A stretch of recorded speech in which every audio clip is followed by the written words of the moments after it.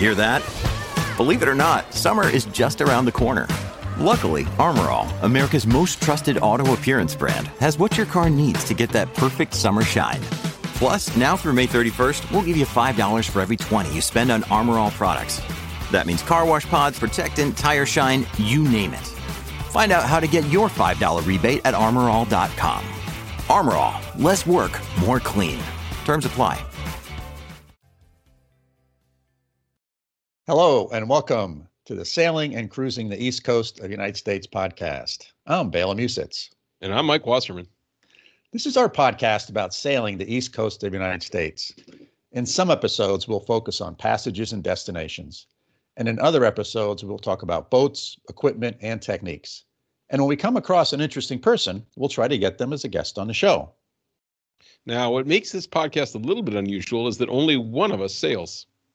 And that would be me, Bela. I've been sailing for over 30 years, not across oceans, but on lakes and coastal cruising in the East Coast of the United States. And I, Mike, know very little about sailing. As a matter of fact, I don't know why some buoys are red and some are green, and I always confuse port with starboard, and I never really understood why there are no ropes on a boat, and a sheet is actually a rope. I don't get it. So how this works is I'll ask most of the questions, and Bela will try to answer. I'll try to answer my best, Mike, but before we dive into this episode, we need to say a special thank you to our supporters. Several listeners have made a monthly financial contribution to support the podcast and help defray the cost of producing these episodes. We now also have a Patreon page, so supporting the podcast is super easy. Just go to patreon.com/sailing the East. Hey, and you know what? We also are on YouTube now, as well as your favorite podcasting application. So for you YouTube fans, just search for Sailing the East and you'll find it. And thanks again to all of our listeners, and a special thanks to you, our supporters. Agreed. A big thanks, Bela. Now let's focus on today's guest. We're welcoming back a familiar face to regular listeners. And if my memory is correct, Mike Malekoff was a guest back on episode 66, 72, and 73, which was a two-parter, I think. And I think he started his trip on Lake Champlain, and he had this kind of plan to make it all the way to the Bahamas. And so we've kind of followed him along, his progress in each of those last episodes. So you might want to go check those out. And here we are in episode 77, and we've got Mike back, Bela. Yeah, we sure do. In episode 66, Mike was still on land, and he was sort of in the dreaming and planning stages of his trip from Lake Champlain to the Bahamas. And Lake Champlain is a lake in upstate New York. Part of the lake borders New York State, and the other part of it borders Vermont. And then don't forget Quebec, because it's also in Quebec, and our Canadian listeners would get a little bit hot under the collar if you fail to mention that, Bela. You're absolutely correct. The lake runs north, or it runs north-south, but it drains into the St. Lawrence River up in Quebec. And interesting enough, from Lake Champlain, you can either go north up into the St. Lawrence, or you can head south through the Champlain Canal and connect up with the Hudson River, which is what Mike was planning to do, head south.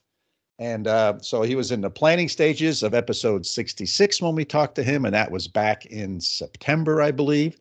And then in episode 72 and 73, which was a two-parter, he cast off his lines in Burlington, Vermont, and headed south down the Champlain Canal to the Hudson River, past New York City. And he gave us a nice update on that trip. And he was in Beaufort, North Carolina, when we had that conversation. And since then, he has made it to the Bahamas, which was his goal. And in this episode, he shares that experience with us. I broke this podcast into two episodes, or my conversation, I should say, with Mike into two episodes, because we chatted for a long time. He was in the cockpit of his boat, so you get to see him. I think he was actually using his cell phone to record this. And I was in snowy upstate New York. So make sure you give a listen to both episode 77, which is this one, and our next episode, which is episode 78. Great. And Bela, I'm really excited that you invited Mike back to get an update on his story. I kind of love this ongoing saga and kind of riding along as he goes from the prep and now I think is going to make it to the Bahamas. Let's dive in and hear his story. Oh, there you are. All right. Well, this is island communication right now. Well, the fact that you're in the islands is a good thing. And now you're going to tease me by showing me the little drink you're having there. Hey, Your uh, sundowner. that's about it. Yes. So yeah, just very quickly, the reason our communication is sketchy is we lost our Starlink, the most wonderful communication thing in the world. Doesn't always work. Mm, mm. Well, we can talk about that a little bit more. I was just looking over. You were on the podcast back in September in episode number 66. When we Okay. and at that time, this was all sort of a plan. I remember, right? You were. It was a plan. We've changed it. It's called a goal now. Yeah, but you were like still in Burlington at that time, a few Oh no. days, I think. Yeah, in September? Yeah. No? No. We talked later when the boat was in North Carolina That at was Beaufort. that was the second time you were on the show. Correct. Yeah, so the first time was episode Yeah. 66, and that was in Oh yeah. September. Yeah. Yes. And then the second time was I broke it into two episodes, 72 and 73, and that was in Correct. January, right? When you were Yes. down Correct. in Beaufort. And Correct. now you're going to be episode 77. And where are you now? We are in Great Harbor Key Marina in the Berry Islands. Oh, very nice. Very nice. So take us from Beaufort, South Carolina or North Carolina? I should know this. Beaufort is in North Carolina, as I've learned. Beaufort is in South Carolina. Ah. And don't make that mistake with the locals. Oh my goodness gracious. I'm glad you cleared that up because I would screw that up every time. Yeah, so talk to us about how the trip went from down there. You made a crossing over to the dreaded Gulf Stream, and here you are. Yes, it's been a whirlwind of a tour. We learn by the moment. As I like to say, it's sort of like drinking from a fire hose. In terms of, I have to say, I took all the sailing courses. I think I went through that with navigation, charting, all of that. And I think that's like 1/5 of all the things you need to know when you go cruising on a boat. Yeah. So this is not sailing. It's motoring with a little sailing mixed in. Yeah. The ICW, we've mixed both offshore and the ICW in going south. The ICW you can't sail. It's non-existent. There are a couple of places that you can try, but you're going through tight areas, so it's motoring. And then offshore, it's been some sailing and some motor sailing because in trying to get the right conditions, we've tried to stay with northerly winds behind us and the seas behind us and moving south because we move a little quicker, but then it's sort of like we have wind directly on our stern. And as you know, trying to go even wing on wing, that type of thing, it can be a bit challenging, especially if you're doing a night passage. Yeah. So, we would end up just motor sailing or just motoring. Yeah. Do you have a whisker pole that you can use for your jib? We do not have a whisker pole. We never thought we would need one. And I don't want to say we regret it, but we've managed, with what we've been doing. But yes, that's one of the things as what I'll say, a new cruiser that we don't have a whisker pole. So yeah. And do you rig a preventer when you're going downwind? That is one thing that, from a safety standpoint, we absolutely positively do, is we Yeah. use a preventer. So, that's a mistake you don't want to make, Right. especially with a larger boat having that boom coming around at 90 miles an hour. Yeah. All sorts of stuff will break. Yeah. So you went down to Intercoastal, and where did you kind of sit for a while waiting to get across the Gulf Stream?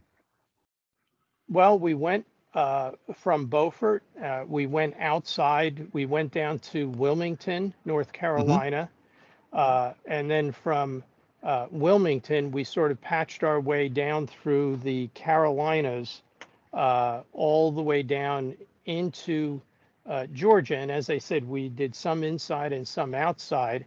And for the holidays, we ended up in Brunswick, Georgia, which is like the furthest south port in Georgia. Okay. And for good or bad, we ended up in Brunswick being towed. Towed because We were doing really well. We had a great day. It was beautiful on the ICW. We were 6 miles out of Brunswick, and the engine stopped, oh, just like that. really? I, Yep, just like that. And we're on the ICW, and it was like, okay, something's weird. Let me start it again. I started it. It started for maybe 15 seconds, and poop, it just quit.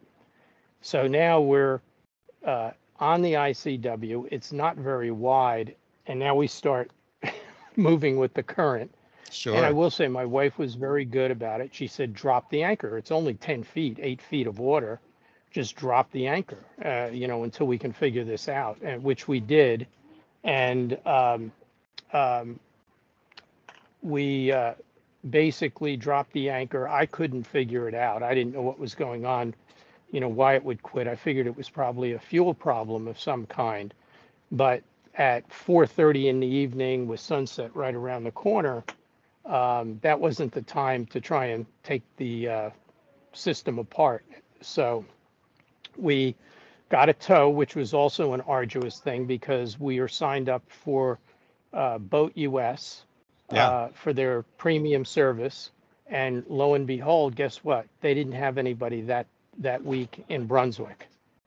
So we had to call the competitor, and fortunately, they came out within a half an hour, towed us into the Brunswick Marina, where we got there after dark, but they were really good about it. And I will say the towing services really do know the areas and stuff, and they Sure. towed us in. So to make a long story short, I learned a new term, and probably something you're familiar with, is I had to polish the fuel tank. Ah, yes. Yes. You have to It polish the turned out, fuel in the tank. and the tank itself Oh, okay. So you had to is get the is tank is cleaned, part. huh? So let's talk about what does that mean when you polish the fuel? It Yeah. means that what happens is, as with any boat, you can eventually start accumulating some water in your fuel tank. Not much, but water is heavier than diesel. It settles to the bottom, and then you get, and I don't want to say a bacteria, maybe you know the proper term for the algae or whatever it is. It gets into the tank and sits in between the water and the fuel and starts reproducing and eating, creating a sludge. Yes. And essentially what happened is that sludge got sucked up into our fuel system and clogged the fuel filter. And that's why the engine stopped, because it was full of this sort of gray sludge Yeah. there. And we were lucky enough that there's actually a company in Brunswick that's all they do is polish fuel. So some people said you can do it yourself, but once we saw how it was done, it's not something you want to take on yourself, because they not only polished the fuel, they cleaned the fuel tank, they cleaned all the lines, they cleaned the fuel filters right up into the engine itself. Oh, and wonderful. they knew what they were doing. Yeah, they had the equipment to do it. It took about 3 hours. Yeah. And probably is no surprise with any boating project, it wasn't cheap. Yeah. Oh my gosh. Well, there's lots of stories about that. To me, the amazing thing is that I have a hard enough time growing a tomato plant in dirt, and here you go, that this bacteria grows between what it grows in diesel fuel. I mean, Yes. it's like it's got to be some wonderful bacteria that it has that ability to do that. But there's many stories of that happening to folks, especially when you get into little rougher seas and the boat's moving up and down and the fuel tank gets kind of stirred up, and then all this junk gets Correct. mixed in, and it can clog your filters, clog your fuel lines, cause all sorts of trouble. Now, do you treat your Yeah. fuel with anything at sort of a normal course of action? Here, here were the cons as I got from different sources, and I listened to my diesel mechanics at the time. The concern is you have to be careful about adding that stuff that kills the bacteria, that if you haven't had your tank or your fuel cleaned or polished, you can kill everything and it'll all drop to the bottom and guarantee that your boat won't run. Mm, So the idea is to try and keep running it and checking your fuel filter until it sorts itself out and not putting it in. But once I had the whole thing cleaned and polished, then they said now you add little bits every time you fill up. It's like a half an ounce, and right, it'll prevent it from actually growing. But they said right. if you try to kill everything in the tank at once, you'll end up, clogging your fuel filter. Yeah, So yeah, so that was our polishing experience in Brunswick, Georgia. So we ended up staying there like 2 weeks, and the irony was it was right around the holidays, and if you remember, that was the deep freeze up north, yeah. and essentially it dropped into the 20s Oh my in gosh. Brunswick, Georgia. And you'll get a kick out of this because anybody up north knows this. When the temperature goes below freezing, all water lines freeze. And the marina was unaccustomed to understanding when I said, "Are you going to disconnect all the water lines?" And they go, "Well, why would we do that?" I Right. say, "Because they're gonna freeze. It's going down to 25 tonight." And they kind of looked at me sort of sideways, like, "What? Really? We're going to have to disconnect?" And yeah, go around to all the boats, let these people know it's going to be freezing. Yeah. And I disconnected all our water lines and stuff and made sure that we were okay. But as happens, a lot of people didn't, and next morning there was water squirting all over uh, the place because a lot of people didn't disconnect their lines. Yeah. So Yeah. so our holiday in Brunswick, it was cold for like 3 days. And we were sort of agonizing. Here we were all the way from Vermont, and we're still in below freezing temperatures. Yeah. Yeah. Some days it's probably colder down there than up here because it's been a very mild winter up here. Yeah. Yeah, yeah. So one other thing on the way down to Georgia, we did an overnight, and I want to say it was the one from Wilmington to Charleston, Mm-hmm. South Carolina. It was 23 or 24 hours, and it was fine. And we had good weather. We had decent seas. It was rolly, Yeah. and we managed to get in. And we got in late, or excuse me, we got in early uh, um, into Charleston before dark because we did an overnight, but it was later in the afternoon. And a business associate of mine lives in Charleston, and he wanted to meet for dinner. My wife was tired. She said, "You just go. I'm going to stay here." So I go out and come back around 9:30, 10, and my wife has all the floorboards up. She says, "I think we have a leak." And it's like after a 24-hour sail, I just went out to dinner, had a few drinks. I'm exhausted. And I Yeah. go, "What are you talking about?" She says, "Listen." And you could hear this noise, like this noise coming from down near the bilge where it sounded like something like either a line was squirting or something. Yeah. And I'm looking around and I'm putting my head down in the bilge, and then I'm lifting another floorboard and going over. And I said, it's weird. It sounds like it's coming from here, but over there. I said, we can't be leaking in 5 different places. Right. And I said, well, let me just dry up the bilge completely and let's just see, because if it is something leaking, it'll eventually come to the lowest point. Clean the bilge out, dried it up completely, nothing.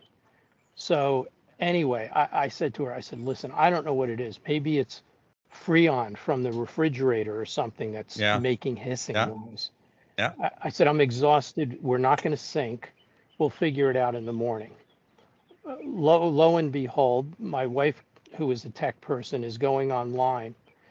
It turns out it's hundreds of shrimp eating the stuff off the bottom of the hull. Yes. Making the noise with their little claws. Yes. And here we were for 2 hours trying to see where water was leaking in, and it turns out it's these silly shrimp that attach themselves to the bottom of the boat. Yeah. The reason I'm smiling is because I went through the same scare one night in Tampa.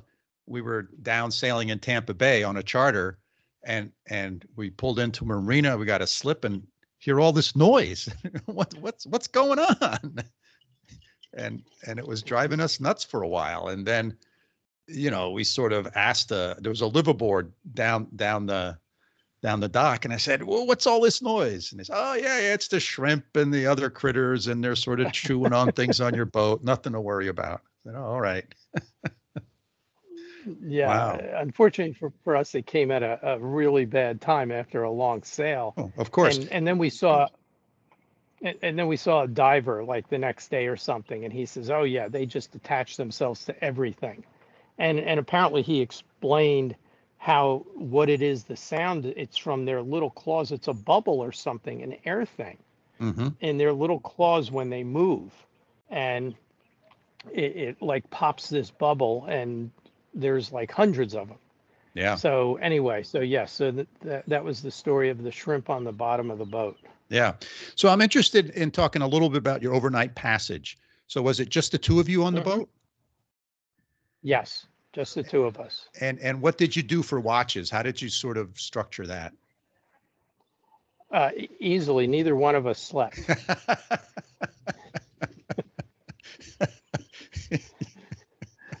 Yeah. How's that for watches? Well, yeah, well said. Let's put it like my wife is too nervous.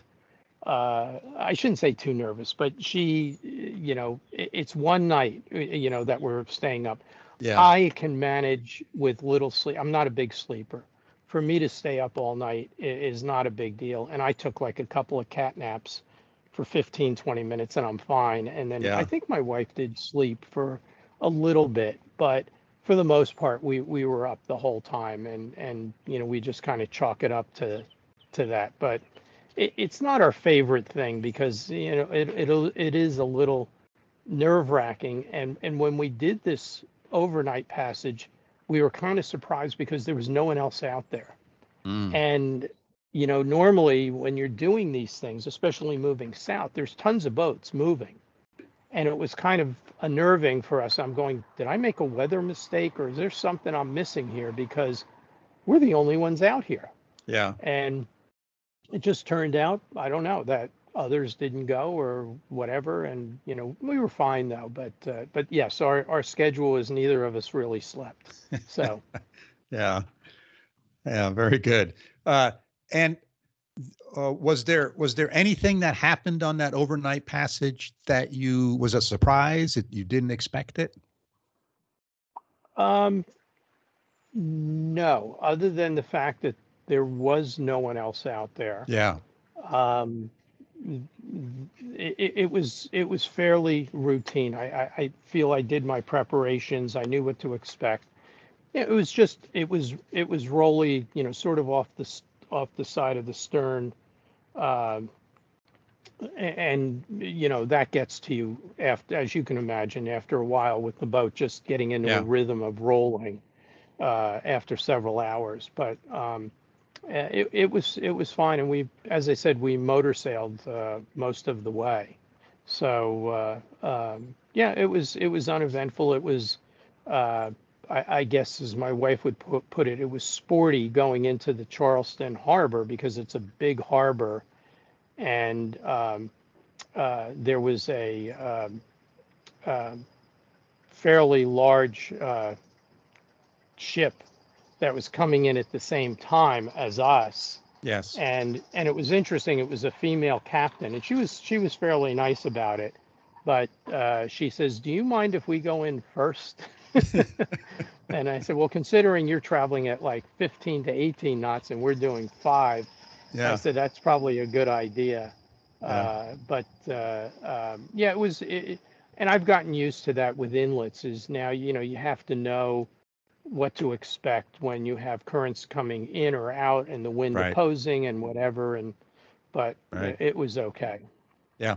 And remind me, you have both AIS and radar on your boat? Yes, we have AIS and radar, and we function with like 3 different chart plotters. Yeah. So we have Navionics on the main one. We use geez, we have so many different things.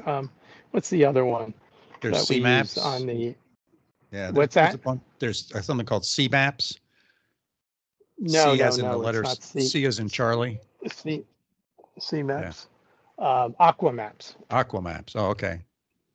So we also use Aqua maps, which I found in the U.S. was really good. Now that we left the U.S., Aqua maps isn't as good as Navionics over Mm-hmm. here. Yeah. Yeah. And so again, So- I'm just curious, at night, did you turn your radar on at any moments in time? Did you leave it on all the time? You just turn it on a little bit or just not at all? Not much. The AIS is incredible for showing you, what's around you.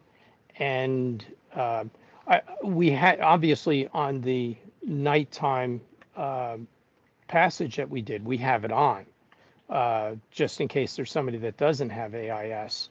Right. But not on the ICW. And then, if we're either anchoring or in a marina, we don't have it on. Oh yeah. Yeah. So yeah, I was thinking about your overnight passage, and the use of radar at that time. So what that overnight passage, you basically had the radar on all the time. Mm-hmm. Yep. Yes, because we do the same thing. Because there could be that boat that doesn't have AI, and a lot of people don't, which is surprising to me. But a lot of people do not. Yeah, So, and fishing boats are notorious for turning their AIS off. yes, that was another thing that we learned. Is it's like, in a couple of times when we were outside, it's like, wait, there's like a half a dozen fishing boats, and I don't see them. And Yeah. that's what I found out, is they turn it off because they don't want the others to know where they are. Yep. So Yep. yes, that's a. But we didn't run into that too much. I think there was one time in Florida when we were offshore, where there were a good dozen fishing boats around us, and most of them did not have the AIS on, and they were using nets, and they're moving in these odd patterns. Mm-hmm. And that was sort of annoying because it was like, is he turning right? Is he, you could see Right. him, but, you couldn't follow him. You didn't have him on AIS. And yeah, they just turn it off. Yeah. Yeah. Yeah. That is one of the nice things about AIS. It sort of gives you a heading vector for that other boat. And oftentimes when boats are far away from you, a couple miles, it takes a while, at least for my brain, to compute that they've actually turned and they're heading in sort of they've changed heading, because it's not obvious, at least not to me. Yeah. Yeah, no, with AIS, you see their perfect. direction, you see their speed, you see everything. Yeah. And if they're on a similar course they'll start flashing red, Right. so that now they're showing that they're miles off, but it's showing you that your trajectories are fairly close. Right. Wow, Bela, what an adventure. A little bit more exciting than I think any of us had thought this would be. But I'll tell you, I learned a lot from this episode. In the open, you always say how little I know about sailing, and this was one of those that really points that out. I don't know. Where do you want to start? So the thing that struck me was when Mike said, I took all the sailing courses, I did all that stuff, I read a lot of books, but man, it only taught me a small percentage of what I really know to kind of live and cruise on a sailboat. And, it got me thinking a little bit about the profession you and I was in, and you still are in, which is college and teaching students things. And if I reflect back, college taught me a lot of stuff, a lot of important stuff, but it sure didn't teach me a lot of things on how to live life. And that's sort of what Mike is saying in these sailing courses. They teach you how to trim your sails and how to steer the boat, but they don't tell you a lot of the ins and outs. So I think that was a good point that he made in the podcast. Agreed. I'll give you an example, though. One of the things that I didn't know about, Bela, and this thing called a preventer. What the heck is that? Yes, a preventer. So when you're sailing downwind, which means the wind is behind you, so your sails, you let your sails out, or you let them loose, and so they're sort of, instead of parallel with the boat, they're sort of perpendicular with the boat, because the wind is behind you and you're trying to get, like the wind to push a barn door, if you will, and the challenge is, when the wind is behind you like that, if you veer off the wind a little bit and you're not paying attention, meaning the angle of the wind is not now directly behind you, but it's a little bit more to the left. And let's say your sails are out on the left. If you veer too much in that direction, the wind will actually get behind the sail, on the other side of the sail, the forward side of the sail, and it will take that sail and the boom and slam it way over to the other side. Right? Think of an open, a door, if you will, that's open, and the wind is keeping it open. But then if the wind shifts direction so it's blowing on the other side of the door, it'll slam that door shut. Yeah. And that's fundamentally what happens. Very dangerous. Dangerous, right? Number one, if your mast is low enough, it smacks you in the head. There's been numerous people who've been severely injured and killed when that's happened. Also, when that sail slams over from one side of the boat and the boom way over to the other side of the boat, can do all sorts of damage because the loads on the lines and the sheets and the standing rigging are really high, and things can break. So a preventer, hence the word, right? This is one of the places where the term makes sense. Mm-hmm. Is a rope, typically a line, that you attach to the boom, that if the wind does get on the other side of the sail, it prevents it from slamming over to the other side. Okay. So it's a physical device that limits the travel yes. in the event of a wind shift. In the simplest form, it's a rope that you tie to the end of the boom, and you tie it someplace else on your boat that prevents that sail from moving in one direction. Got it. So it costs almost nothing. It takes a couple of minutes to rig this up, right? Yeah. But it can really save you if you fail to pay attention or something changes real quick. Yeah. Okay. So when I sail downwind, I very rarely sail directly downwind. I always sail a little bit to port or starboard. And so that way I have more of a cushion, or more of a safety factor, if you will, with the wind getting behind the sail, because I'm not pushing it directly downwind. I have to veer off like 30 degrees before that wind's going to get behind the sail. Whereas if I'm going directly downwind, might be 3, right, five degrees can make all the difference. Yeah. Okay. So it costs you a little bit of time to do that, right? You're not going to go quite as fast, and you have to tack maybe an extra time or something, right? Yes. But it's worth it because you don't have that risk of the boom swinging fast.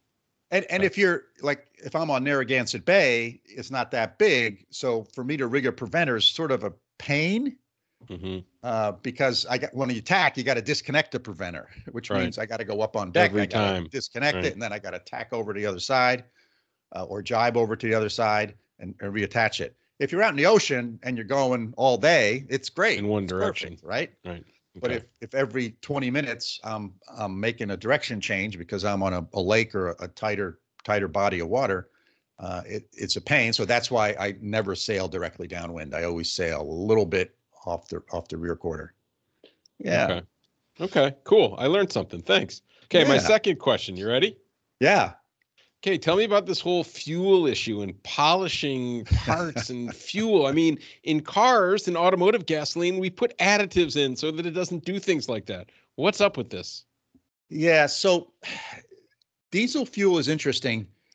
Part of the problem is, like on a sailboat, like on my boat, I have a 65-gallon tank, and I go through about 3/4 of a tank of gas a season.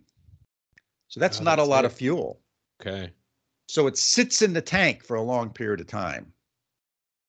And it's a big tank. It's a 65-gallon tank on my boat. So what happens is, when a tank is like half full and you get changes in temperature and humidity, you'll get condensation inside the tank. Okay. I mean, this happens in cars too. That's why they say on a car, keep your tank full in the winter so you don't get that condensation. Same thing in a boat. So for example, I always keep my tank pretty full. If I go out and I'm down to like 3/4 of a tank, I'll fill it up so I have less space for that condensation to form. But if you don't use a lot of fuel and your tank's empty, or not empty, but half full, and you have a high place where it's high humidity and it gets cool at night, but it's really warm during the day, you'll get this condensation. That condensation falls down into the diesel fuel and it settles to the bottom. And you can put additives in, but you can only put in so much to absorb this water. So I put in an additive that absorbs the water and it mixes with diesel fuel, the same kind of additives you put in a car. When you lived in Potsdam, they talked about putting in, they call it dry gas, right? And same type of thing. But the other thing that happens is that as it sits there, for some reason, there's this special bacteria, and I don't understand how it works, that can kind of grow between the interface between the water and the diesel fuel. And which is remarkable to me, because if you pour diesel fuel on my lawn, it'll kill the lawn. Yeah, but something can live in there. Right? But something can live in it. And then the other thing this stuff can build up. Yeah. And diesel engines do not like dirt in the fuel. So on my diesel engine, between my fuel tank and the engine, there are 3 filters. Wow. Okay. Not just one. Not just one. There's 3 of them. And I mean, that's just standard. It's nothing I put in there, but they're real sensitive to dirt. So what happened, and the other thing that happens is this stuff settles when this bacteria and algae stuff dies, it sort of settles to the bottom of the tank, which is fine, which is also sort of where the water is if you typically have any water in the tank. And when you go out in the ocean and there's big waves, the tank starts sloshing around. And this stuff sort of gets mixed up into the fuel more. And then the fuel picks up this stuff and it clogs the filter. Makes sense. So it's not killing your engine. The filter's doing the job. It's just the filters. Right. But the filters are clogged, so it's not getting any fuel. Exactly. Right. So you always carry extra filters with you, particularly your very first one. That's the one that clogs most often. First. Right. And they're relatively easy to change, but it's not like changing a light bulb. It's a little more complicated, mainly because you got to get the air out of the system. So you got to bleed it first, then change the filter, then probably bleed it again just to make sure. Right. So. That's right. So it's a little bit of an involved So it's a half process. hour probably. Yeah. Right? If you've done it a couple times, it's a half hour. The first time you do it, it could be 2 hours. Yeah. Right. Okay. So that's what's going on. It's very common with diesel, particularly in sailboats, because again, they don't use a lot of fuel. Right. A Fuel motorboat, sits you're using the fuel all the time, so all it's the time, working it through. and it right? and you're sloshing it through there, and it kind of goes. But changing the filter takes care of it. If it's really, really bad, then you put a new filter in. The new filter is going to clog. So if it's really bad, what you do is you get your fuel polished. Now, it turns out a diesel engine is always polishing the fuel because the fuel pump is pumping more fuel into part of the engine, but it's not using it all. So it pumps fuel out of the tank through the filters. It uses 50% of the fuel, depending on your throttle setting, and it dumps the rest back into the tank. So it's kind of continuously filtering it. So it's sort of continuously polishing because they have these high capacity pumps and they run them at full capacity. And then there's a different way they meter out the fuel to the engine. So you're constantly sort of polishing because there's always a return fuel line on a diesel. But if it gets really bad, you can polish your fuel, which basically means you set up a big pump into your fuel tank through a bunch of filters, and then you dump it back in the tank and you let that run for an hour or two, and it just basically cleans all that stuff out. Okay, and you just take it to the marina and the shop. They just do it for you, right? They got a machine. Yes. Or do you do it You don't do it yourself, do you? I've seen YouTube videos of people doing it themselves.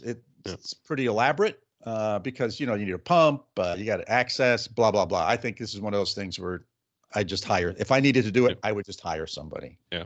Okay. Right. It's worth the probably $400 or $500 you got to spend to get it done. Yep. And if you don't need it very often, there's no point in having and storing the equipment, right? Right. Yep. So that's polishing fuel. That's what that's about. Let me see. The other thing I thought was interesting, and when I was talking to him about their first night passage, right? So they did this one leg out on the ocean, and it's overnight, 24 hours of sailing or something. And I asked him the question, so how did you set up your sleep schedule? He goes, we didn't sleep. We didn't. Yep.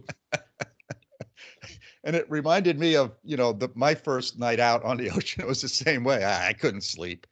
But I'm sure if they would have done 3 or 4 nights in a row, they would have figured out how to sleep because you just have to.